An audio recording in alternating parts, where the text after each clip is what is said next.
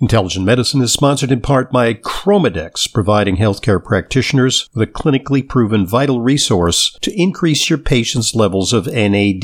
NAD works at the cellular level to fuel energy production. It supports some 500 enzymatic pathways in the body. But many factors can cause NAD levels to drop, such as poor diet, alcohol consumption, lack of sleep, immune stress, overtraining, excess sun exposure, and stress. So it's important to supplement NAD reserves. Fortunately, there's a patented NAD precursor called Niagen, or nicotinamide riboside, which is the active ingredient in the cellular support supplement True Niagen Pro. Backed by nearly 100 published papers and multiple human studies, True Niagen Pro can safely and effectively elevate your patient's NAD levels. True Niagen Pro gives hardworking cells exactly what they need to perform at their best. To learn more about the research behind True Niagen Pro, or to order, visit pro.trueniagen.com. That's true, spelled T-R-U, pro.trueniagen.com. And from now until June 30th, practitioners can get 10% off with coupon code Hoffman10. True Niagen Pro is cellular defense for life. Welcome to Intelligent Medicine, America's foremost program on health, medicine, and nutrition, featuring the latest on both conventional and alternative therapies. Now, here's Dr. Ronald Hoffman. Welcome to Intelligent Medicine. I'm your host, Dr. Ronald Hoffman. Intelligent Medicine is about the best of high-tech medicine, the best of natural therapies. And we put it all together for you on a weekend. Plus, there's an opportunity for you to come directly into the doctor's office, and you can pose a question or share a comment or a concern. 877-726-8255 is our number during the program, but also 24/7, 365. That means you're busy during today's program, you can't call in, or maybe you're a little shy about getting on the air live with me. You can call 877-726-8255 and record a question. We'll take some of those questions a little later. Lots to talk about today. I'm fresh back from a wonderful bike trip to Arizona. One of the best times of the year to be in Arizona because it tends to be kind of gloomy in the Northeast. And I thought I'd get a jump on bicycling season by taking a bike tour with Trek Travel, one of the reputable bike touring companies. And what they do is you fly out to Phoenix and you stay at a nice spa hotel. And then guides take you out with a support van, which has refreshments and SPF 30 sunscreen and all the things you need when you're cycling, plus lots and lots of fresh water, sometimes a little bit of lunch that you can have on the trail. And it was a really great experience because, I've been cycling a lot here in the Northeast, primarily on Long Island and in New Jersey. But this took it up a notch because we did 4 bike rides in 5 days. One day we just took off to rest our legs and do a little bit of a hike, which was a little bit of a challenging hike with about 1,000 or 1,200 feet of a climb. But biking in Arizona is really blissful, especially when it's cool, ideal weather. The temperatures ranging in the morning from perhaps the high 60s up into just topping 80 as you approach midday. And of course the air is very dry and you got to drink a lot because we covered a lot of miles, and it's hilly. It's hilly. There was some glorious downhills where you could hit 35 miles an hour or more. Some of the other more intrepid cyclists on my trip clocked in at 60 kilometers per hour, which is about 43 miles per hour going on the downhills. I was a little bit risk averse, but it was like zoom, zoom, zoom, like the kind of thing that you do when you're a kid, but on a different level entirely, with amazing vistas of those signature saguaro cacti. But going up the hills, there were some real heartbreak hills, mile after mile of substantial grade. In one case, actually in a few cases, double-digit grade, which really slows you down and takes it out of you. And But I felt good about it because I thought I was going to be like the oldest dude on this ride with a lot of hammerhead, really proficient riders. But no, it was different. The riders ranged in ability from younger riders who were in good shape. And young for cycling constitutes being in your 40s or 50s. It's some of the best cyclists, amateur cyclists, are in that age range. The youngest cyclist, a 22-year-old kid, did really well. The oldest cyclist was not me. There was a 74-year-old. There were several people in their 60s, and they were amazing, really intrepid cyclists. Some of them practice a lot where they live and come to these tours. They do these tours frequently. And it's just a nice kind of camaraderie on the road. So I'll be posting some pictures of that bike tour, and you can check them out on Facebook. There's benefits. There are distinct benefits to cycling. The guidelines suggest that we perform anywhere from 75 to as much as 300 minutes of exercise per week. And the guidelines vary depending on your physical capacity. But research suggests that people who cycle to work experience improved cardiovascular functioning. I live in New York City, and I do not want to cycle to work, because I practically have a nervous breakdown getting to work, dodging the traffic here in New York City. But a lot of people do anyway. There is a 46% lower risk of developing cardiovascular disease. Commuters who cycle to work have a 52% lower risk of dying from a heart problem. When it comes to blood pressure, it's good for blood pressure. Studies suggest that cyclists can lower their blood pressure by 4.3% after 3 months. Then after 6 months, they go down by 12%. Weight management, yeah, it's good. The only problem is when you're on the road, you get hungry. There's a little tendency to try and get into carbo fueling. I must admit to having had a candy bar or two just to get my glycogen back into my legs after some of those hard climbs. So you have to be a little careful, but you can burn up to 300 calories per hour with moderate cycling. Lung health, yeah. Cycling for 170 to 250 minutes per week can greatly improve lung health. There's also lowered risk of having severe COVID. And some of the people on this trip had COVID, or they all had relatively mild cases of COVID. None of them got into big trouble. When it comes to mental health, there are absolutely a lot of studies that suggest that cycling produces endorphins and endocannabinoids as well, which have a good effect on the brain and on mood. It also helps balance and coordination, which there's actually some studies that suggest that cycling, maybe not outside, but on a stationary bike, can be very helpful for patients with movement disorders like Parkinson's disease. One potential, not a downside, but a disadvantage relative to other types of physical activity of cycling is that it isn't necessarily going to help you prevent osteoporosis. A couple of studies suggest that that doesn't make you osteoporotic, but the benefits are less than weight-bearing exercise. You get, weight-bearing in your legs, but it doesn't translate to your spine necessarily and to your hips, which are critical areas of bone loss. Also, there's some urologic problems. Yeah, you get numbness in the pudendal region, which is the nerve that innervates the genitals, especially in males, and that can be a problem. Finding the ideal seat is challenging.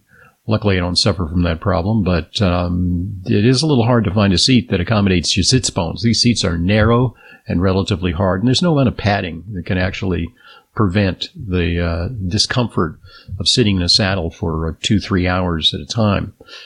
So, a cycling trip was really, really excellent.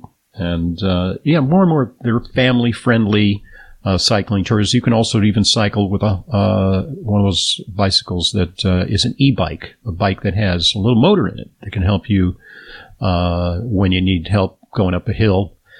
And that's a good way to kind of check out the countryside. There are tours all over the world, all over the United States. I took a tour to a southern domestic venue because, well, it's cool early spring weather, or late winter weather, actually. And so I wanted to head to parts south, but you can go anywhere in the country with some of these organized tours. I recommend them highly. 877-726-8255, our number. Thanks to the folks at Trek Travel for an excellent experience. I'm Dr. Ronald Hoffman, and this is Intelligent Medicine. Welcome back to Intelligent Medicine. Dr. Ronald Hoffman here. 877-726-8255, our number. We invite you into the doctor's office. You can pose a question or share a comment or a concern. 877-726-8255. All right. This is National Nutrition Month. The entire month of March is devoted to nutrition, and you'll see some posts on that via social media. And I'm going to use this occasion to issue a clarion call for making nutrition a linchpin of medical therapy across all specialties. There's nowhere in medicine where nutrition doesn't have an impact. And in my latest newsletter article, which you can see at drhoffman.com, or if you subscribe, you've already got it in your inbox, I gave a rundown of how it could advance the health of patients with diverse conditions. It makes, of course, a difference in gastroenterology and in endocrinology. It has an impact on blood sugar regulation, neurology. There's a gut-brain axis. In cardiology, obvious connection to nutrition. Rheumatology, we now know that supplements like vitamin D and omega-3s and curcumin can be helpful, and there's the anti-inflammatory diet. And skin conditions, also inflammatory, often allergic. They can be modified by diet change in dermatology. Hematology, oncology. Yeah, we're talking cancer, and we're talking blood disorders, and of course nutrition has a big impact there. Infectious disease, we now know with COVID, that was a teachable moment about the effects of obesity and underlying conditions like hypertension and prediabetes put people at risk. Infectious disease, yeah. Urology, nephrology, ophthalmology, with the pioneering ARID studies looking at zinc and then later other antioxidants, we know that will have an impact on macular degeneration. And then there's natural support for glaucoma as well. And ENT and pulmonology, well, there's food allergies and inflammation implicated there too. And OBGYN, pregnancy outcomes are impacted by diet. And many female conditions, PMS, endometriosis, PCOS, chronic vaginitis even, pre-cervical cancer, precancerous cervical changes can be modified by the right kind of nutritional support. We've done it. Psychiatry, of course, yeah. There's nutritional psychiatry is a big thing now. There's a food-mood connection. And, of course, when it comes to pediatrics, the rates of childhood obesity are soaring. And then there's these problematic behavioral disorders like ADHD and even autism. And there may be nutritional implications there. So all through the specialties of medicine, surgery, orthopedics, and, of course, dentistry, because we know that diet has a lot to do with the condition of your teeth and gums. So recently there was a congressional hearing, and one of the lead guys on that was Senator Cory Booker, who is a vegetarian, chairman of the Senate Agriculture and Nutrition Committee, and he said, quote, currently in the United States, half of the U.S. population is pre-diabetic or has type 2 diabetes. In 1960, approximately 3% of the U.S. population was obese. Today, more than 40% of Americans are obese, and more than 70% of Americans are either obese or overweight. And they're calling for more action to improve nutrition in the U.S. The current food system, Cory Booker says, quote, is literally making us sick. And what we need for sure, is more medical education, because I barely got any nutrition education in the formal curriculum. I sought it outside. I went outside to get it. I went hither and thither yon to learn it, took rotations at hospitals and medical centers where they were studying nutrition. So I had to kind of DIY my nutrition education. But there's some stark statistics here. There was a study that showed that interest among medical students in nutrition is uniformly high, but by the time they're done, they're burnt out. They just don't have time. Their own personal nutrition has been undermined by the demands of training. And they say here, without a solid foundation of clinical nutrition knowledge and skills, physicians worldwide are generally not equipped to even begin to have an informed nutrition conversation with their patients and to fully identify opportunities for referral. A survey showed that 22% of doctors recall receiving no nutrition education in medical school. And the situation in the United States is actually worse than elsewhere. Lack of nutrition education appears to be more prevalent in America, where 58% of physicians had no memory of nutrition education in medical school. In Asia and Europe, only 30% of polled physicians said there was no medical education. There's more of an emphasis abroad. And after graduation from medical school, things only get worse. Lack of nutrition education persists after completion of medical education. Almost half of polled physicians had not received any nutrition continuing medical education. That's after graduation from medical school, during that long period of training that doctors undergo before they can actually get into formal practice. There's what's called residency and then fellowship, and that may take years. More physicians were unlikely to be readers or consumers of nutrition education through studies, books, or documentaries post-graduation. So that's crucial, because what that suggests is that if you're listening to this program, you may know a heck of a lot more about nutrition than the vast majority of your doctors, unless your doctor is a specialist like me. In fact, 67% of physicians read about nutrition less than once every 3 months. That's not you, the intelligent medicine listener, right? And the review concludes, quote, without adequate education and training, it is no surprise that most physicians around the world do not feel well equipped to counsel their patients about nutrition. So it's a woeful state of affairs. I belong to a professional organization that's trying to do something about it. It's the American Nutrition Association. And you can find them at theana.org. American Nutrition Association, but the website is theana.org. And they're part of their formal policy, part of their mission statement, is that nutrition should be a core element of our healthcare culture and system, and all health professionals should be equipped and empowered to integrate nutrition into their work. And it may be that some doctors are not necessarily like me. They may not be prescribing vitamins or prescribing diets, but at least they should know what the implications of nutrition might be for their specialty. Say they are a rheumatologist. They should know that an anti-inflammatory diet can help patients with conditions like psoriatic arthritis, rheumatoid arthritis, lupus, conditions like that respond to diet change and respond to higher doses of omega-3s, vitamin D, anti-inflammatories like curcumin and boswellia. These can make a difference. And even if they're not going to spend a lot of time sitting down telling patients how to make breakfast, lunch, and dinner, they should know how to work with well-trained nutritional professionals in their practices and at least make appropriate referrals. There should be a nutritionist, a qualified, trained nutritionist in every single medical practice in the country, regardless of specialty. It should be universal. I hope you agree. 877-726-8255, our number. And that article that I excerpted, just talked about, is in our newsletter this week. Check it out at drhoffman.com. I'm Dr. Ronald Hoffman, and this is Intelligent Medicine.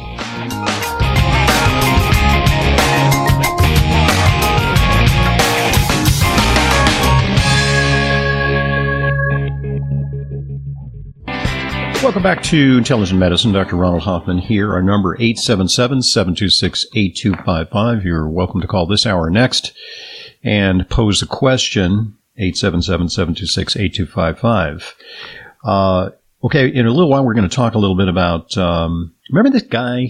This guy was on TV a lot, and he was talking about this thing called COVID. It was a long time ago, it seems, because there's so much news that's eclipsing COVID and COVID subsiding in most parts of the country.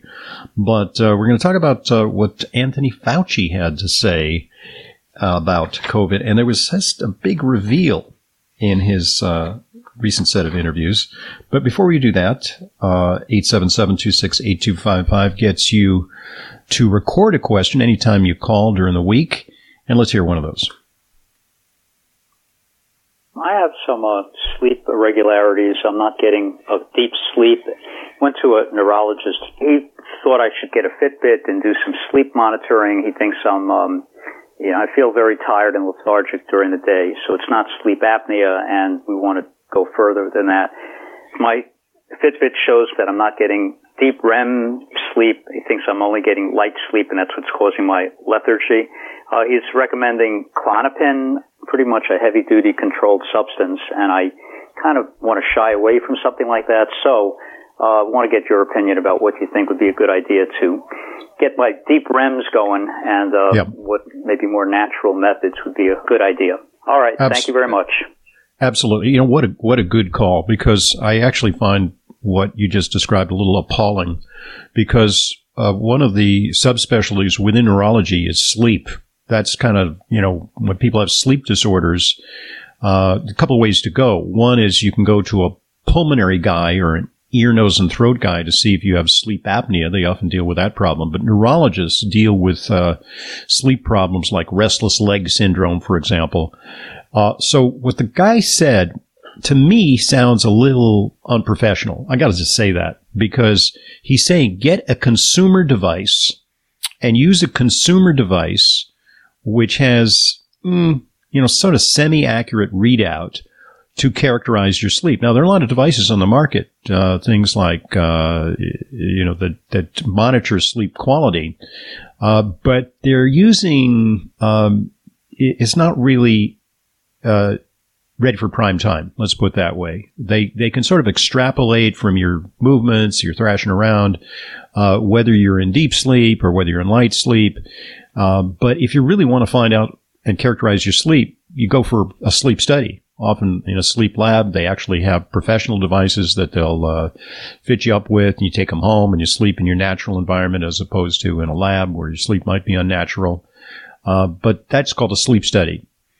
And that's a more formal way to evaluate your sleep. So right away, I'm not, I'm questioning whether it's accurate that you have inadequate REM sleep. But let's presume you have inadequate REM sleep. Then he suggests you take Klonopin, which is kind of a knockout pill. And what it does is it actually makes it easier to fall asleep and stay asleep. But what is called the sleep architecture, which is the quality of your sleep, is not improved with any of these sleep medications. And there's a whole raft of them. What they do is they prolong sleep and they knock you out. And they hang you over, especially the benzodiazepines like Klonopin. And they're also associated, unfortunately, with a higher risk of dementia if you take them chronically. That's well known. And they'll dull your perception in the coming days. And plus, all those medications are highly addictive. They create dependency and sometimes addiction. It's hard to get off them. You actually go through withdrawal. So I think that was just a bad medical encounter all around. And I appreciate that you're reaching out for some, quote, natural advice. Sleep really should be approached holistically. It's not like, what vitamin shall I take to make me sleep? What's a natural Klonopin?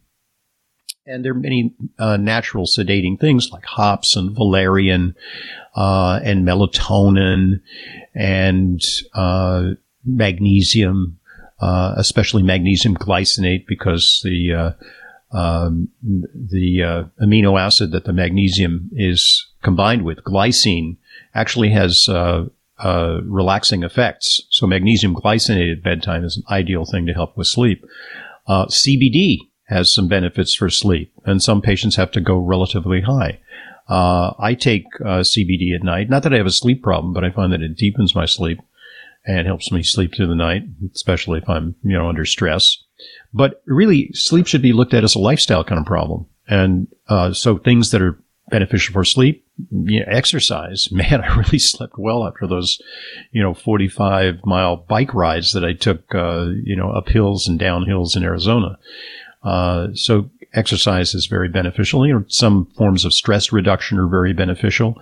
There's actually an interesting study that suggests that I just read it in the American Journal of Clinical Nutrition that I opened up this morning, suggesting that omega-3s actually improve the quality of your sleep. Interestingly, they shorten sleep duration, but it's a better quality sleep. In other words, you get more bang for your buck with the amount of sleep that you put in when you take omega-3s. So there's a lot to it.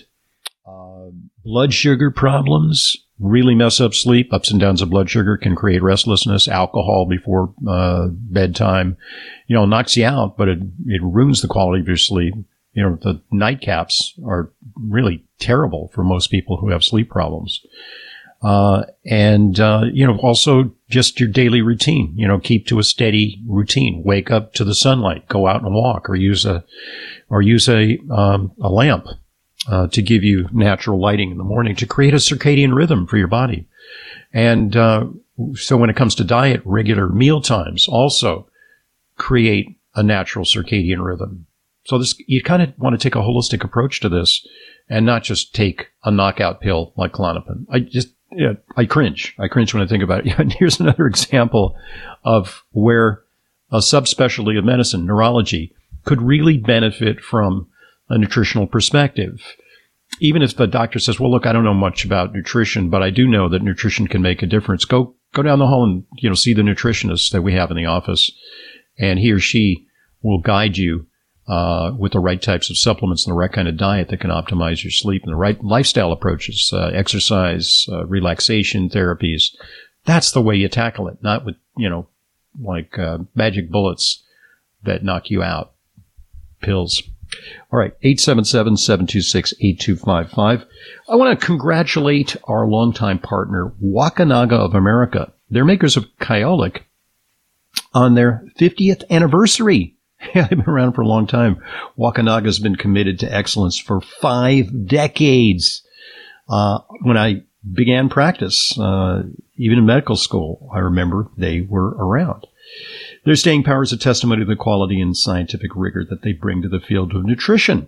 I'm especially impressed by their investment in research to validate the efficacy of products like their Kyolic line of aged garlic extract. And I'm a longtime user, and I also encourage my patients to take them as well. I prescribe a ton of Kyolic aged garlic extract. They produce excellent results for people with a wide range of health challenges, whether immune, cardiovascular, blood sugar, blood pressure, or cholesterol. Kyolic aged garlic extract helps to maintain your health. To show their thanks, Wakanaga is having a 50th anniversary sweepstakes giveaway. Each month in 2022, you can visit drhoffman.com/Kyolic to enter for a chance to win 1 year's supply of your favorite Wakanaga product. That's drhoffman.com/Kyolic. No purchase necessary. Winner randomly drawn each month.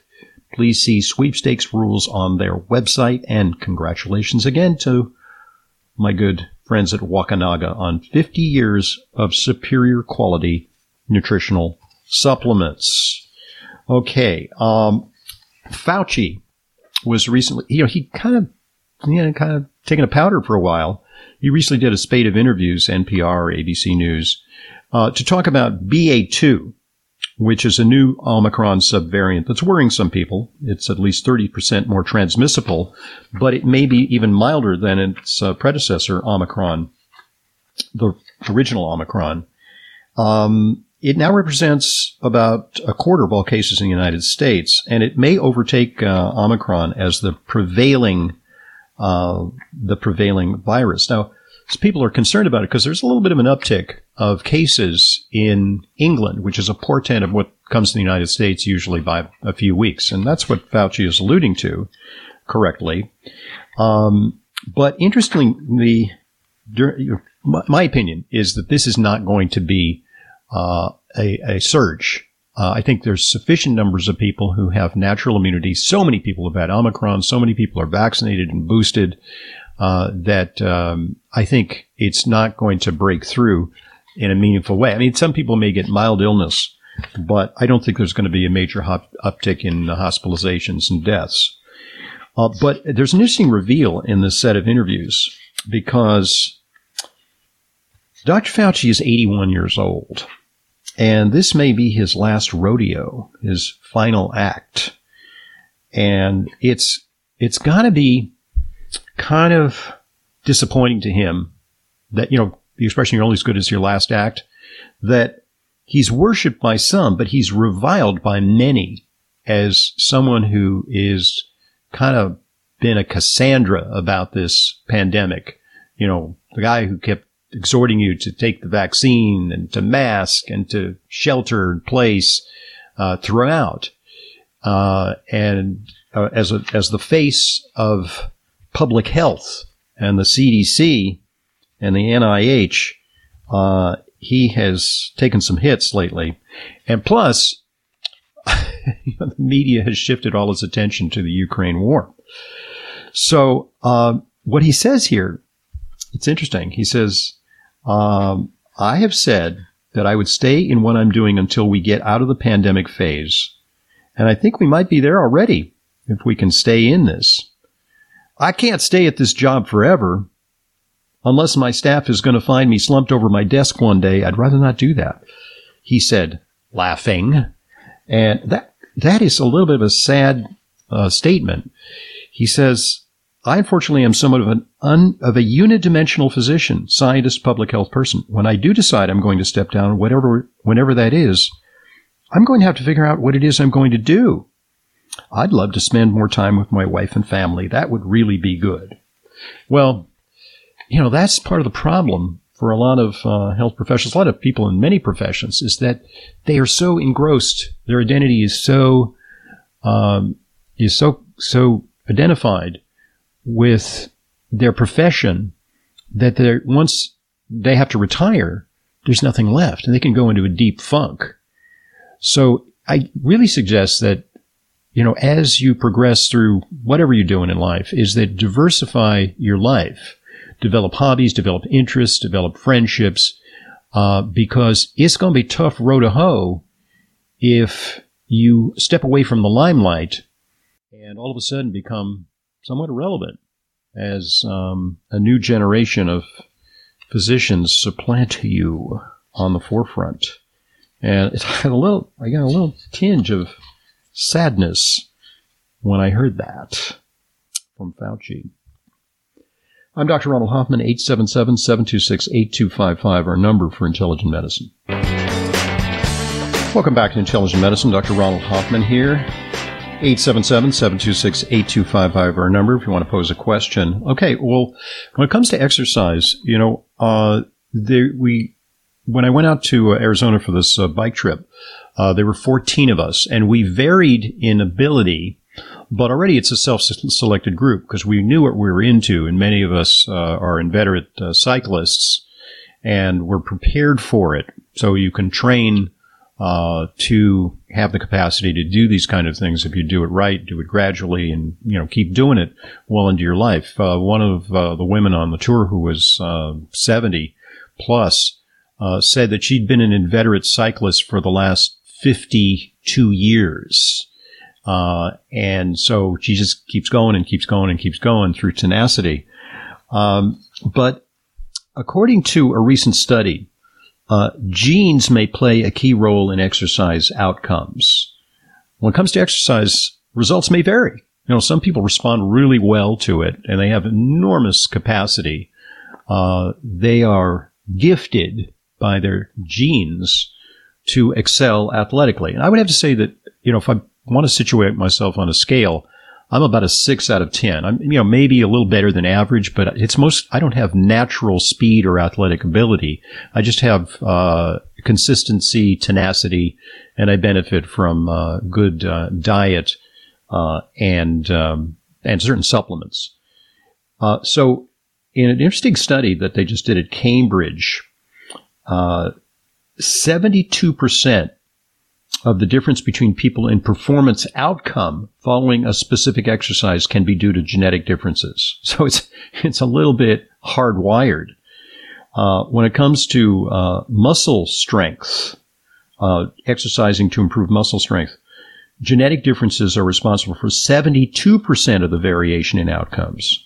So some people may say, well, I'm lifting weights. How come I don't look like Arnold Schwarzenegger? Well, there's only very few people who can achieve that. And he used some performance enhancing drugs. That's one way to do it. But even if you used all the performance enhancing drugs in the world, you might not look like Arnold. Same thing for me. I'm sort of lean and, I can pump iron, but I ain't going to look like that. So when it comes to something called VO2 max, which is another measurement of respiratory fitness, your ability to utilize oxygen to perform, top Tour de France athletes, long distance marathoners have an amazing VO2 max. Genetic variations cause 44% of the differences following exercise. And so some people excelled with that exercise, improved their VO2 max. Other people, it barely budged. The study found 13 genes that have a role in exercise outcomes. There are probably more. Portends is that, and there already are some services out there that will, based on a saliva test, will tell you if you have an aptitude for strength training or for aerobic exercise, because the science is in its infancy. And say you have a kid and you're trying to decide if your kid should go for a academic scholarship or a sports scholarship. And the kid is 8 years old in Little League or in tennis camp. And you could do a genetic test and find out if your kid is more likely to have what it takes genetically to become a champion. Kind of interesting. All right. 877-726-8255. As I mentioned earlier when I talked to the caller about sleep, I'm a big proponent of CBD to support the endocannabinoid system. It tonifies it. And I found that it helps people relax and it can support, full night's restorative sleep. It's a breakthrough in herbal products. And I take it personally. I recommend a certain CBD brand to my patients. It's Plus CBD from CV Sciences, which is now proud to introduce a real innovation. It's the Plus CBD Reserve Collection. It's a specially curated blend of full-spectrum cannabinoids that are rich and bold. The Reserve Collection products elicit strong feelings of calm, comfort, and relief when intense support is needed. I can attest to that. So you can enjoy a deeper CBD experience with Plus CBD's Reserve Collection of oils and gummies. All of their products are backed by science with clinically researched active ingredients, and with a 90-day satisfaction guarantee, you have nothing to lose. To learn more and to order, visit pluscbdoil.com/Hoffman and use coupon code Hoffman30. Forget this, 30% off. That's pluscbdoil.com/Hoffman for Plus CBD's new Reserve Collection. And you can browse all the products there. All right. This item has to do with hugs are relaxing and they help to reduce anxiety. They used to have fairs where they would have a hugging booth, and you'd pay whatever, like $5. We usually go to a nice charity, and then you would get a hug. You get a hug. And there was, you'd see people embracing, hugging. They were strangers, but you get the hugs. And it was nice. But now hugs invoke a call to human resources in the Me Too era, right? Because it's it's kind of sexual. And that may be, even if invited, it may cause issues. But hugging, it can be duplicated with a device called the Touchpoint Wearable, which is a touch-based device that could ease anxiety. It's kind of like a pillow that you put on, and it inflates to replicate the feeling of a hug. It's like a breathing cushion. It synchronizes with your breathing, which apparently is relaxing. The group identified the breathing cushion as being the most pleasant and calming, so the research developed it into a larger mechanical cushion. So for those of you who, maybe you find that the hugging booth is a little over the top for you, consider the TouchPoint wearable, which is a therapeutic robot that will give you a hug. Interesting concept. I'm Dr. Ronald Hoffman, and this is Intelligent Medicine.